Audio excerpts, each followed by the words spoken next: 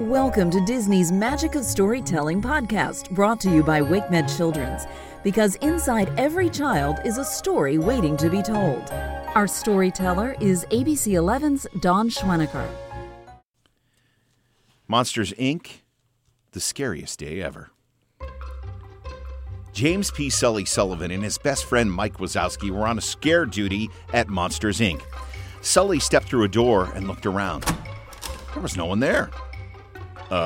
Mike, Sully said, poking his head back through the door. This room's empty. What are you talking about? Mike said, shoving past Sully into the room. This kid's always asleep by now. Sully shrugged. I guess we should go back to Monstropolis. I've got lots of other kids to scare tonight. But as Sully turned toward the door, his tail knocked it shut. Meanwhile, on the scare floor, George Sanderson and his right-hand man, Charlie, were working the same neighborhood as Mike and Sully. They saw an activated door, but no one appeared to be manning it. Charlie said when he saw the unmanned door. Looks like Mike and Sully accidentally left this one on. We better turn it off, George said. It isn't safe to leave a door to the human world open. Back in the human world, Sully reopened the closet door. But when he did, all he saw was the inside of a closet. The door back to the scare floor isn't working, said Sully. We're going to have to find another house with a working door, and fast. Mike and Sully crept through the house and stepped outside. Remember, Sully said, don't touch anything. Mike nodded. All the monsters knew humans were toxic. But as he looked around, he realized he didn't see any humans. Instead, the streets were full of monsters. What's going on? Mike asked, scratching his head. Are we back in Monstropolis? Suddenly, Mike and Sully heard a voice behind them.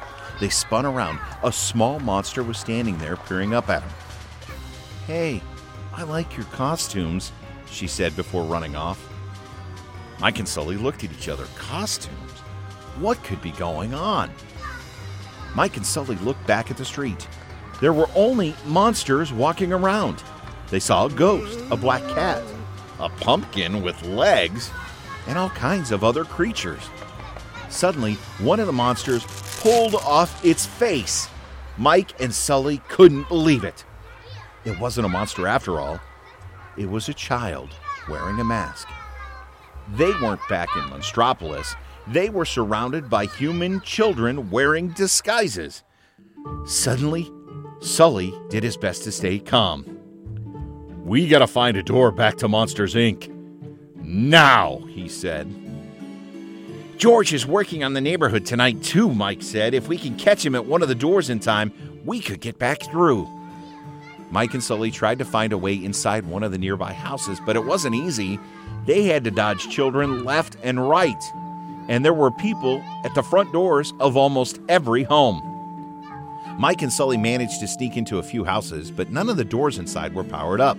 In one house, they actually got to a bedroom and saw George just as he was leaving. George! Mike said. Sully shouted, racing up to the open closet. Wait for us! But they weren't fast enough. George hadn't heard him. Click! The door closed behind him. Mike and Sully opened the closet door, but there was no scare floor behind it, just a closet filled with children's clothing.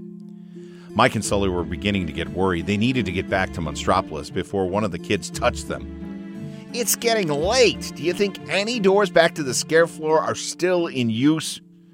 I sure hope so, Sully said. Then Mike and Sully noticed a house with no one around. The front door was wide open. Maybe this was their ticket home. Come on, let's go, Sully said. Mike and Sully tiptoed inside, but as they crept toward a door, they heard sounds of talking and laughter. The house wasn't empty like they'd thought. Oh, no, Sully said when he realized what was going on. We're in the middle of a party, Mike exclaimed. Whoa, someone said behind Mike and Sully. The two spun around. A boy just stood there staring at him. Cool Halloween costumes.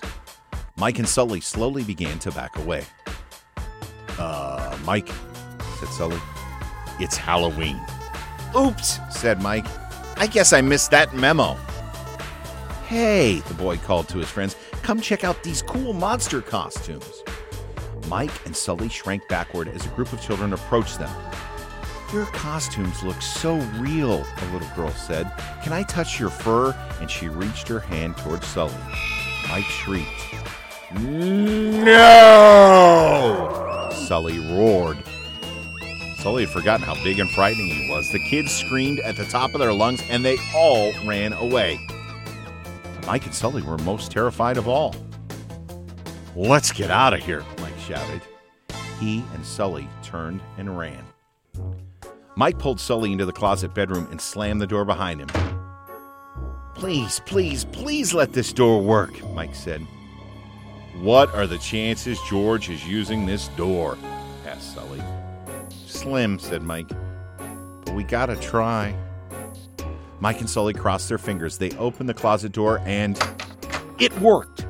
They walked back onto the scare floor at Monsters, Inc.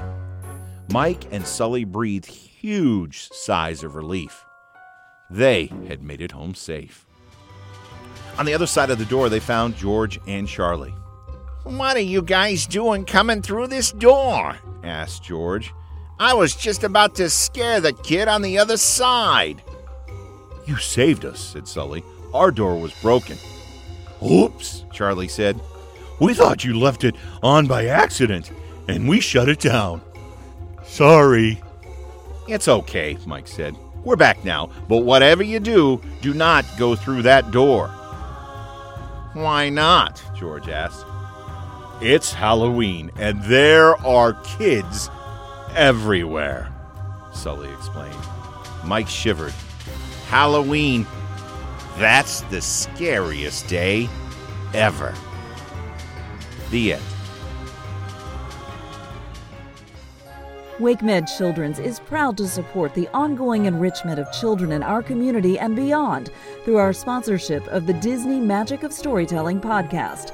To learn more about WakeMed Children's, please visit kids.wakemed.org.